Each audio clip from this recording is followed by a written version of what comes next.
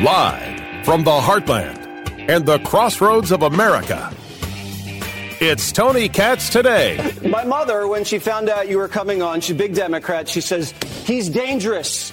He's an anti-vaxxer. He says that autism comes from vaccines, and you must challenge him on that, Jesse. Is my mom crazy? Well, I do believe that autism does come from vaccines. But I think most of the things that people believe about my opinions about vaccines are wrong. All I've said about vaccines, we should have good science. We should have the same kind of testing, placebo-controlled trials that we have for every other medication. Vaccines are exempt from pre-licensing placebo-controlled trials, so that there's no way that anybody can tell the risk profile of those products or even the relative benefits of those products before they're mandated. And we should have that kind of testing. Now, I ask you the following question. Is this the guy who conservatives should be pushing for the next president of the United States? Tony Katz Today. It's good to be with you. I'm going to say it until the cows come home. I don't think that Robert F. Kennedy Jr. is a bad person. I think he's just wrong. And if you ask me if I would vote for him, the answer is no. Well, would you vote for him or Biden? I'm never going to get that chance. So I don't have to answer the hypothetical insanity. His policies are bad policies for the nation.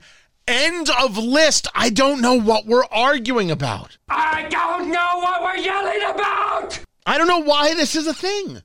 But yet I keep seeing people on the political right talking about him. It's like they're not paying attention at all. And this is what happens when we have populism versus a basis in the understanding of conservatism. Conservatism, it is a theory based on study and a rational look at the world.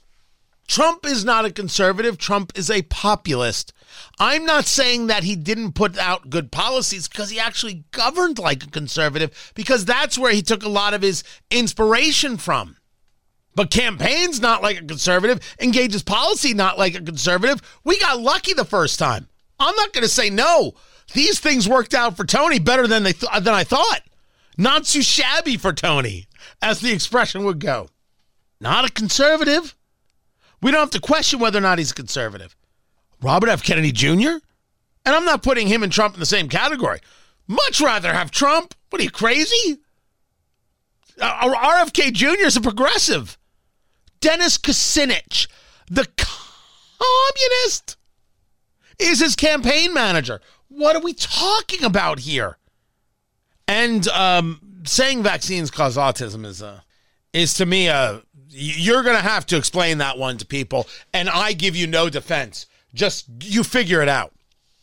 But we got to stop with this idea that somehow this would be a good choice. This wouldn't be a good choice. This would be a terrible choice. Better than Biden doesn't necessarily mean good choice. Maybe a better person than Biden. Not necessarily better on the policy. Speaking of policies, what's our plan in Ukraine? That story coming up. I'm Tony Katz. This is Tony Katz Today.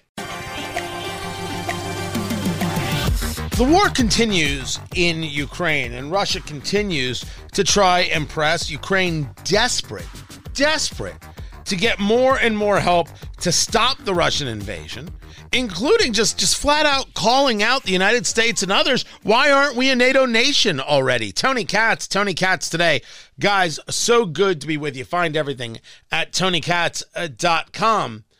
Well, now you've got this NATO meeting going on in Lithuania, and you have President Biden, who is there in the UK, kind of embarrassing himself with King Charles about where he was walking, and once again getting lost. But you have this praise from Biden of NATO and Jens Stoltenberg, right, who runs NATO, and you've got the Secretary of State, Antony Blinken, letting everybody know that, the table is there. I mean, everything is set for Ukraine to become a NATO member. So we're committed to what's called NATO's open door, to welcoming new members when they're ready for membership and when all of the allies agree to invite them in.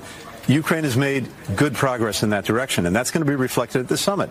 At the same time, the Ukrainians and others are the first to acknowledge that they have more work to do, continuing to reform their military, continuing to deepen democratic reforms. You're going to see that come out of the summit as well. The bottom line is this. Here in Vilnius, a really robust package of support for Ukraine. Political support, practical support, and further progress down the road toward membership in NATO. So membership is indeed on the table, which is strange because part of Russia's rationale for saying it's time to go into Ukraine is really to try and create a situation that prevents Ukraine from joining NATO. I mean, that part of their plan failed miserably, but when it comes to plans, what exactly is the U.S. plan? Exactly how much money is going to be spent? When is success actually achieved? Noah Rothman joins me right now from National Review, nationalreview.com. He writes extensively on the situation in Ukraine. I will get into the whole thing about NATO, but I wanted to start in this conversation about cluster munitions. It was Joe Biden saying in a interview that America is low on 155 millimeter rounds. Now, whether that's true or not true, whether he got it correct or incorrect, a very weird thing to say. And then to make this decision that cluster munitions is something that is not allowed by over 100 countries around the globe, and we're going to be sending those to Ukraine. If I'm in a fight, Noah, if I'm at war, everything is on the table. I don't believe in no, you're not allowed to do this, that, and the other. If I have declared war via the U.S. Congress, everything is on the table. This is certainly not that situation. This is U.S. support of Ukraine. This is different. Talk to me about the cluster munitions, and is this a mountain out of a molehill, or is this a story that requires attention? I think it's a far more complicated issue than sound bites would be able to do it justice. So we are not party to the treaties that ban these weapons. And for a good reason, in part because, well, the reason why they're so frustrating is because they have a fail rate. Now, we can argue what the fail rate is, but there's unexploded ordnance that's associated with these munitions, and they can linger on the battlefields for years and injure civilians, and it's much the same as landmines, which, by the way, are subject to prohibitive treaties in a lot of countries that depend on the United States to not be signatory to them. Why? Because they depend on the United States to do a lot of things that they don't do. Same unexploded ordnance problem is the same problem with landmines, but we need them on the ground in, for example, the DMZ and the Korean Peninsula. We aren't signatory to this treaty because we may have to use them at a certain point. The British, the French, I don't know if they have that problem. Is this a useful tool on the battlefields of Ukraine? I can't say one way or the other. They're valuable for clearing trenches, and that's of much use now.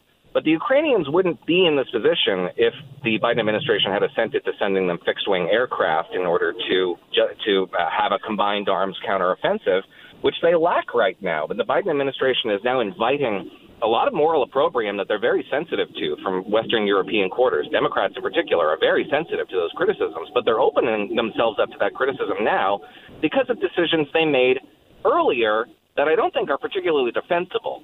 So the administration's approach here is kind of inscrutable and doesn't really make a lot of strategic sense. It's very improvisatory, and I think, frankly, they're improvising their way through this conflict. And you can tell they're very uncomfortable with it.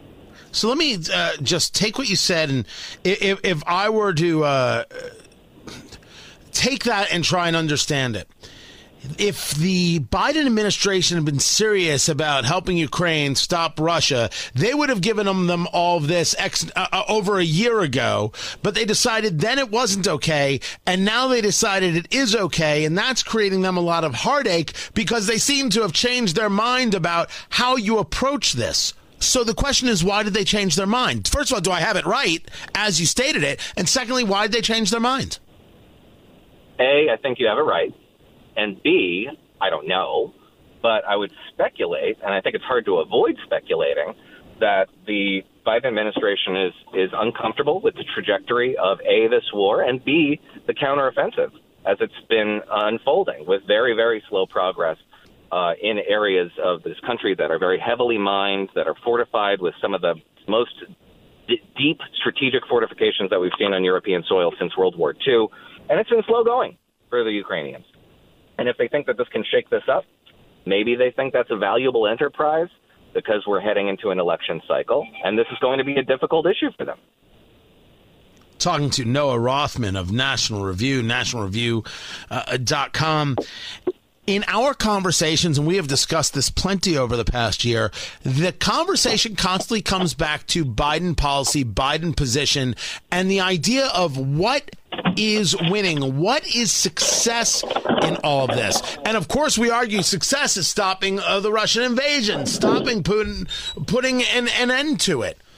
If we now think that the Ukrainians can't keep up, and therefore they need this, need that, need the other, well, how many things are they going to need, and in how many ways is the U.S. going to say yes? The maybe better said, what's the red line for the U.S.? Is it actual troops? Is it something else? When does the United States say to Ukraine, you haven't gotten it done yet? Sorry, we're out. Well, first of all, I think we overestimate our capacity to influence either of the combatants on the battlefield. Whether our support is provided or not, the fighting doesn't stop. The condition that would follow if, for example, the West were to just pull out of our support for Ukraine, it wouldn't stop the fighting.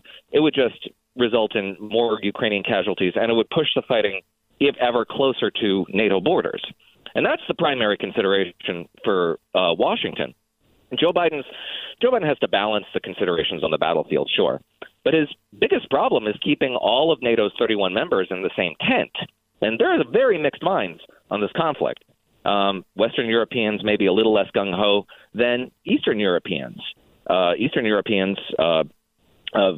Romania, Bulgaria, the Baltic states, and in NATO, they want this conflict to be prosecuted with no holds barred.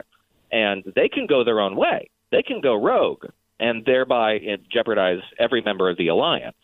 So Joe Biden has a difficult balancing act here to perform. And I don't think it's really incumbent on him to be able to say, well, we're just pulling out now because you haven't met some sort of arbitrary level of territories reclaimed over the course of a certain period of time. We just simply can't establish those distinctions. Those distinctions would be erased, and we would have to go back on them and look foolish in the process. So in that sense, I'm sympathetic to the Biden administration. That's the only way I'm sympathetic to the Biden administration. Otherwise, their behavior has been really improvisatory and short-sighted. This all has to do, again, with what's the plan. You've got Vladimir Zelensky, who's slapping NATO around. Why haven't we been invited to join yet? Exactly how long are you going to wait? What's wrong with you people? You heard Secretary Antony Blinken saying, the door is open and there's good progress. Zelensky doing himself any favors here?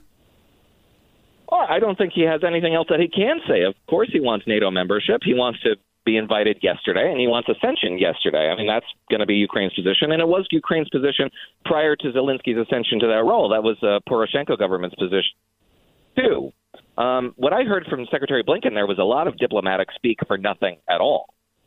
If you followed Ukraine's ascension path over the course of the last 20 years, it looks exactly like it looked in August of 2008 in Bucharest summit, at which point there was a MAP, ascension plan for Ukraine in place. And everything was going according to plan.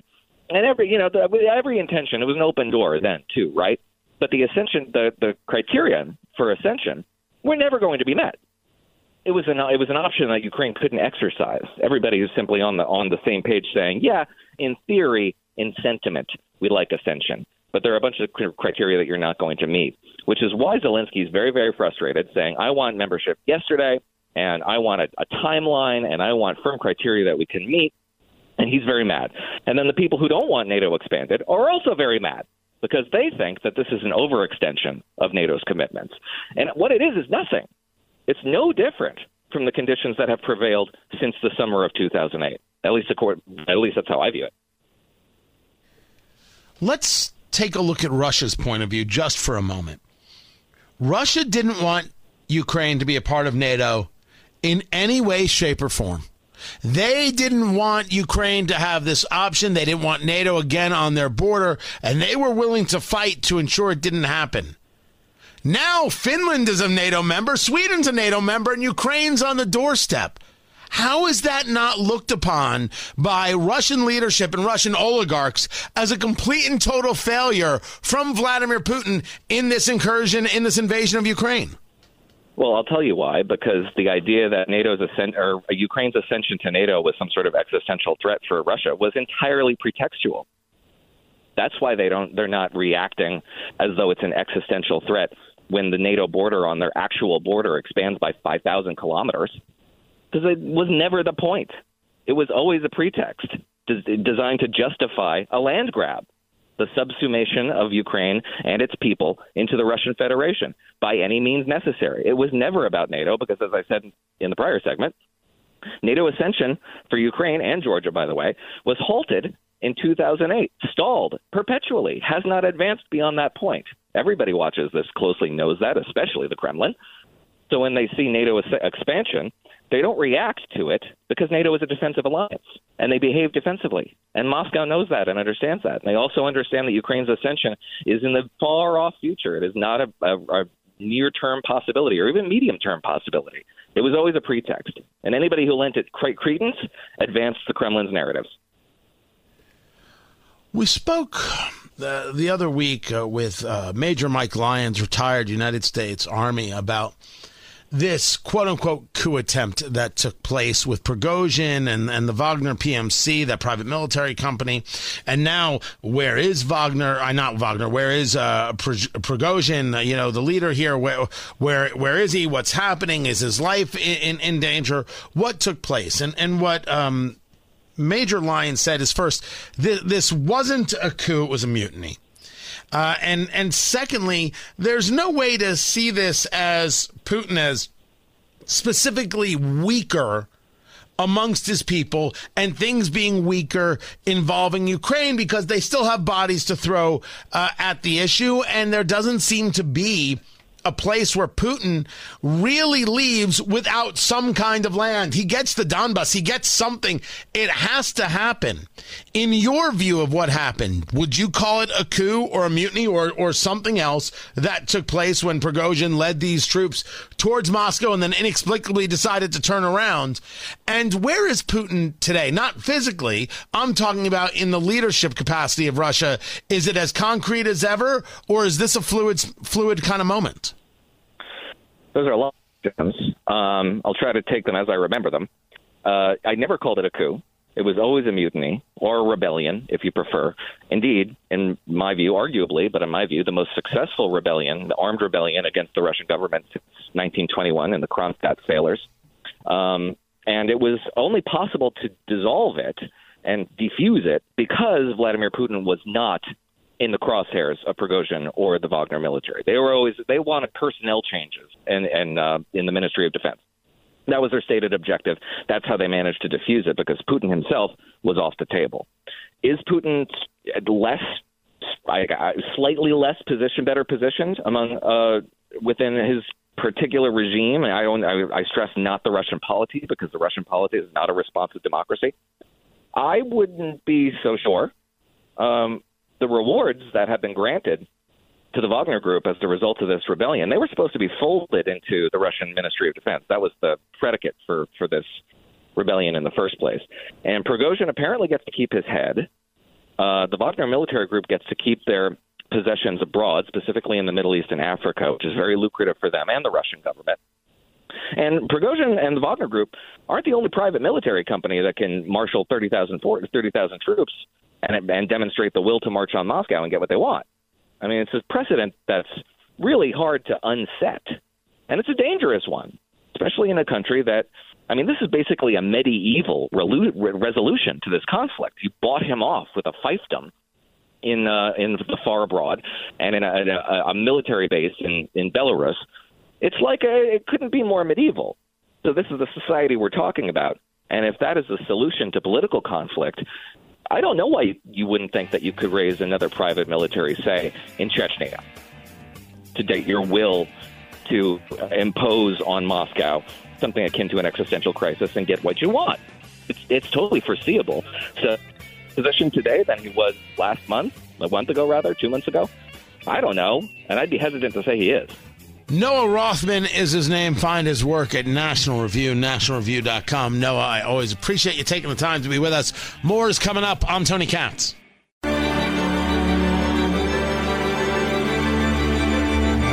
In Indianapolis, like in Bloomington and many other places around the country, you see increases in violence, you see increases in unrest, and some of the political elite immediately say, well, the problem is too many guns. In Indiana, they've said not only is the problem too many guns, the problem is all these lax gun laws. As a matter of fact, the problem is constitutional carry. We don't have gun permits anymore, and this is what's causing all the destruction. Does anybody believe that's the conversation, the reality in Indianapolis? Anybody who believes this is out of their mind. Anybody who believes this is a partisan, ignorant fool. The reality, the facts are clear that over the last 8 years of Joe Hogsett as mayor, the city has gotten worse. The city has gotten more dangerous. He said he was going to be the law and order guy. He didn't need a public safety commissioner. He was going to be his own public safety commissioner, and the city's unsafe. So when you take a look at a mayoral race that's taking place in Indianapolis, the capital of Indiana, clearly the answer is don't vote for the same thing that has led to so much absolute horror over the last 8 years. Democrats are saying the problem is the NRA. Could you be more out of touch with where Hoosiers are? No. This Democratic Party doesn't give a damn about Hoosiers. Tony Katz today, guys. It's so good to be back. Good to be with you. Find everything at TonyKatz.com. By the way, I'm looking at a picture of Joe Hogsett, the mayor, right now. He looks sickly. And it could just be a bad video, man. It could be a bad still shot from this video. He does. Did he shave his head for a purpose? Like sometimes he does that in, I don't know if it's a cancer thing that he's doing in, some kind of, remembrance of or in conjunction with. Like there could be purposes for it. Sometimes it's a fundraiser. So I'm not making fun of him for doing that. I'm saying it's not a good look for him. He looks sickly. Now, he could be totally fine. And again, it's just this picture. But I caught it on Wish TV and I was like, oh, that's really, really bad. But that's not the story. The story is that in Indianapolis, the Indianapolis City County Council has voted to pass a gun control ordinance, Proposal 156. This just got passed, a vote of 18-5. Proposal 156 requires that you raise the age to purchase a gun in the city to 21. It bans assault rifles, quote unquote, within the city limits and mandates a license to carry. You understand that none of these things change the societal issues that we face, changes the cultural rot. None of these things will do anything for those people who are illegally carrying guns and committing crimes with guns. This is all virtue signaling nonsense. Not a single person is safer in Indianapolis or in any city, that, mind you, if you were to engage this. Constitutional carry states that you do not need a permit from the state to carry a firearm. You're still going through a background check because there are federal laws at play.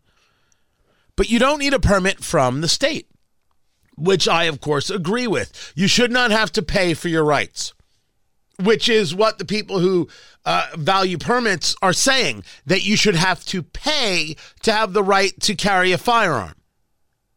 In the same way you should not have to pay to vote, which would be known as a poll tax, you should not have to pay to have your Second Amendment rights. Which is why if we're going to talk about the need for ID, and Republicans are pushing on federal elections, you have to have an ID to vote, which I absolutely agree with. All IDs from the state must be given free of charge. Must be given free of charge. You should be able to get an ID without any cost. You have to.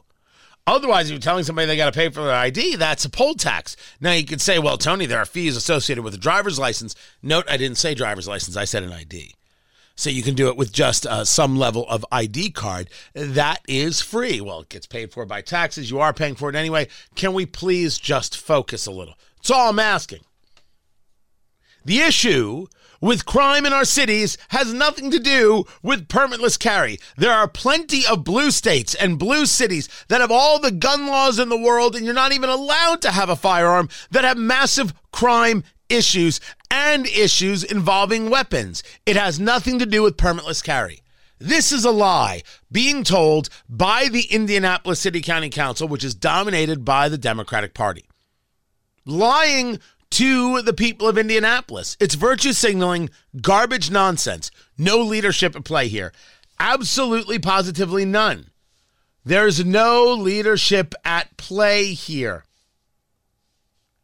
You want to ban assault rifles? You don't even know what you're saying. If I were to take a poll of every Democrat on the city county council, heck, every Republican, to the extent that, well, there are 6 Republicans on the city county council, you think I could get them to actually define what it is? Assault rifle. They don't know what they're saying.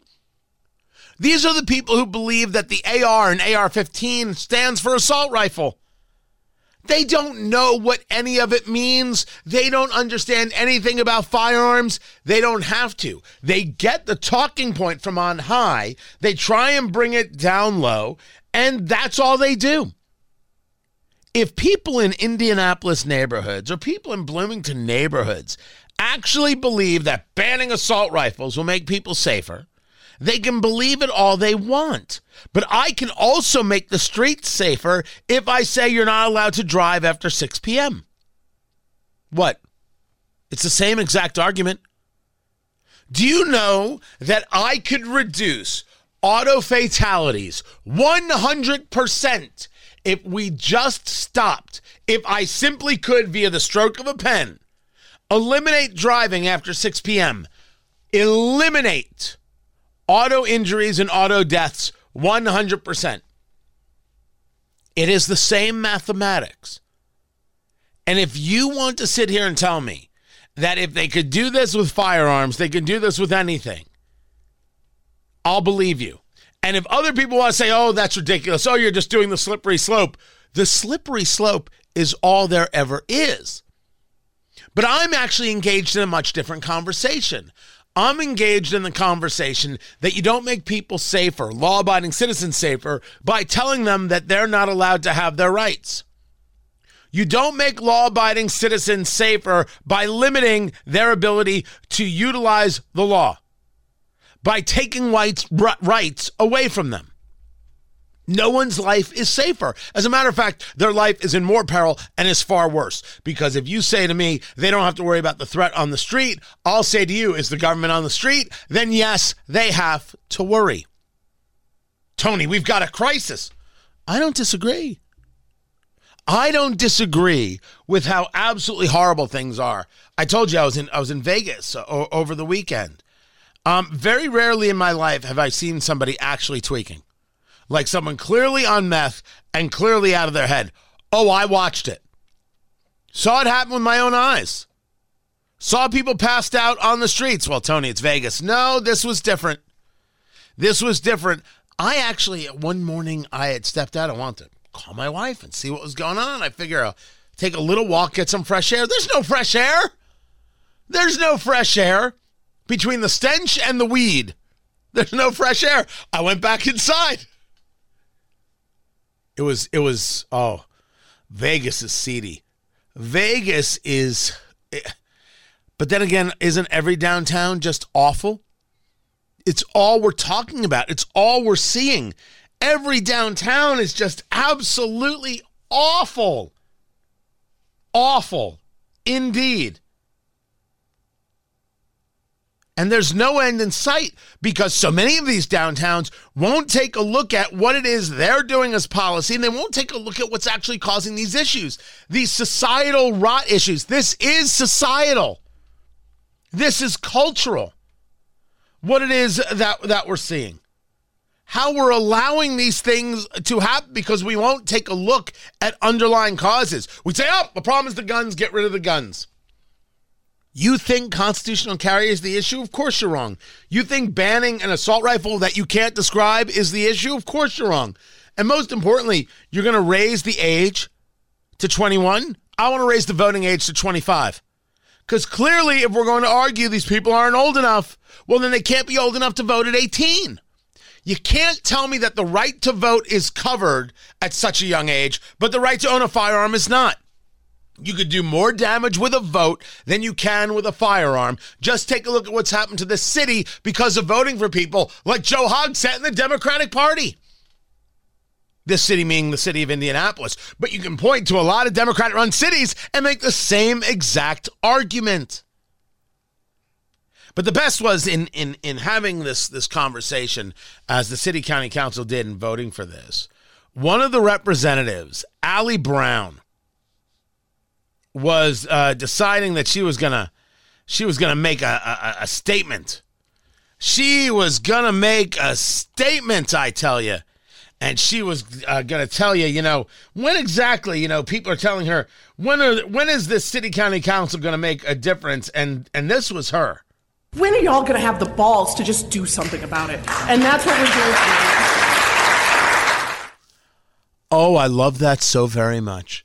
This is the same Democrat, Allie Brown, who is very happy to see a hotel come to Indianapolis because it meant good union-paying jobs. Good paying union jobs. Maybe it was good paying union jobs. There it is. She didn't care about jobs. She cared that they were union jobs. That's all that mattered. So this is a real partisan in Allie Brown. But this is great. When are y'all going to have the balls to just do something about it? And that's what we're doing today. If Allie Brown actually wanted to do something about it, if the Democrats, which control the Indianapolis City County Council, Vop Osili, and the rest of these failures wanted to do something about it, they would demand that the mayor, Joe Hogsett, hire a public safety director, a public safety commissioner. They would demand it. They would demand that something be done by the governor, that we actually get to root causes and we start making the streets safer. But they don't. Instead, they're all about the window dressing. Everything in 2020 is Black Lives Matter this, Black Lives Matter that. What does the city do? They vote to paint Black Lives Matter on the streets. You think they actually made any black life better in Indianapolis? Of course not, because that might have involved work, might have involved honesty. It might have involved somebody losing their position of power, but painting on the street, we could do that. My gosh, look how good we are. We're making America better. Aren't we wonderful? Don't forget to vote now. I wonder how long the people of Indianapolis will continue to allow themselves to be just patted on the head while things happen in their rear. I just wonder how long they'll accept the lies and the garbage and the hate from this city county council. You think this means anything? When are y'all going to have the balls to just do something about it? That's the question that we should be asking the city county council. When are you all going to do something about the violence? And telling people they can't have an AR-15 is not the answer. Raising the age to carry a firearm is not the answer. This is garbage. This is the same window dressing that you as a city always do. I think we could start putting together the connections between how bad the leadership is and how bad the city is. And it's a shame because it's such an awesome city. It's been 9 years that I've been in Indianapolis. 9 years on my main station, WIBC. When I moved to Indy, I was excited to show my wife and kids. Look at this.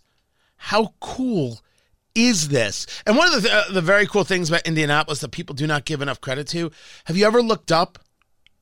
When you walk the streets of Indy, people look straight ahead, they look down, look up.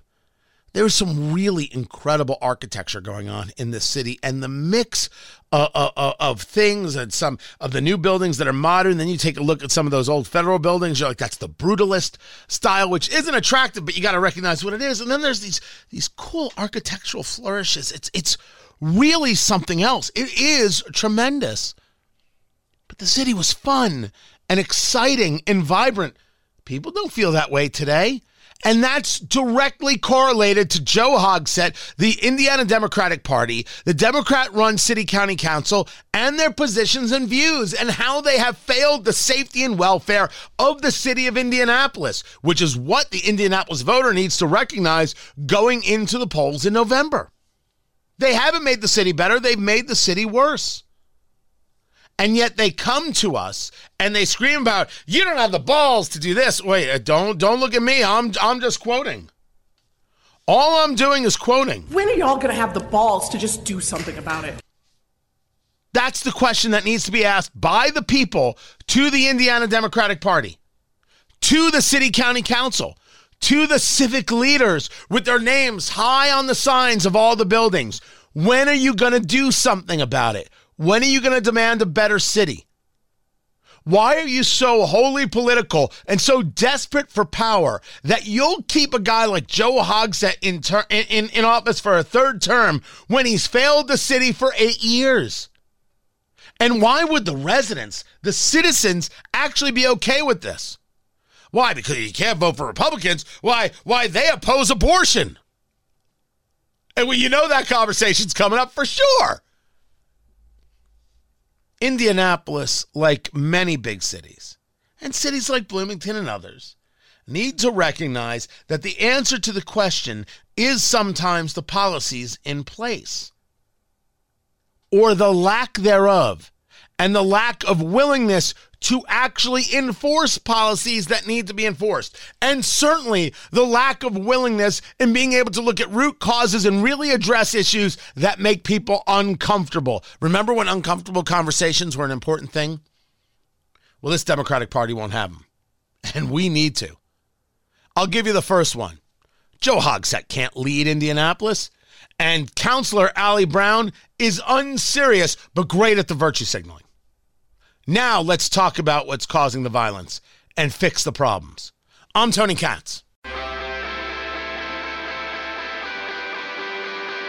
Former Attorney General Curtis Hill in the governor's race. Finally, this race is interesting. Tony Katz today. Oh, man. Look, I think the baggage is real on Curtis Hill. I think he's going to take the hits. I'm not saying he's going to win this primary. I'm saying he does have activists behind him. And I'm saying that Braun, Senator Mike Braun, Lieutenant Governor Suzanne Crouch, and businessman Eric Doden are a boring field of boring candidates who've done absolutely nothing to date. Curtis Hill shakes up this race, man. He's at least interesting, and it makes it interesting. And I don't think he's the only one getting in this race. I could be wrong, but I don't think we're done with possible candidates just yet. Keep watching, Indiana. Find everything at TonyKatz.com. Tomorrow, everyone, take care.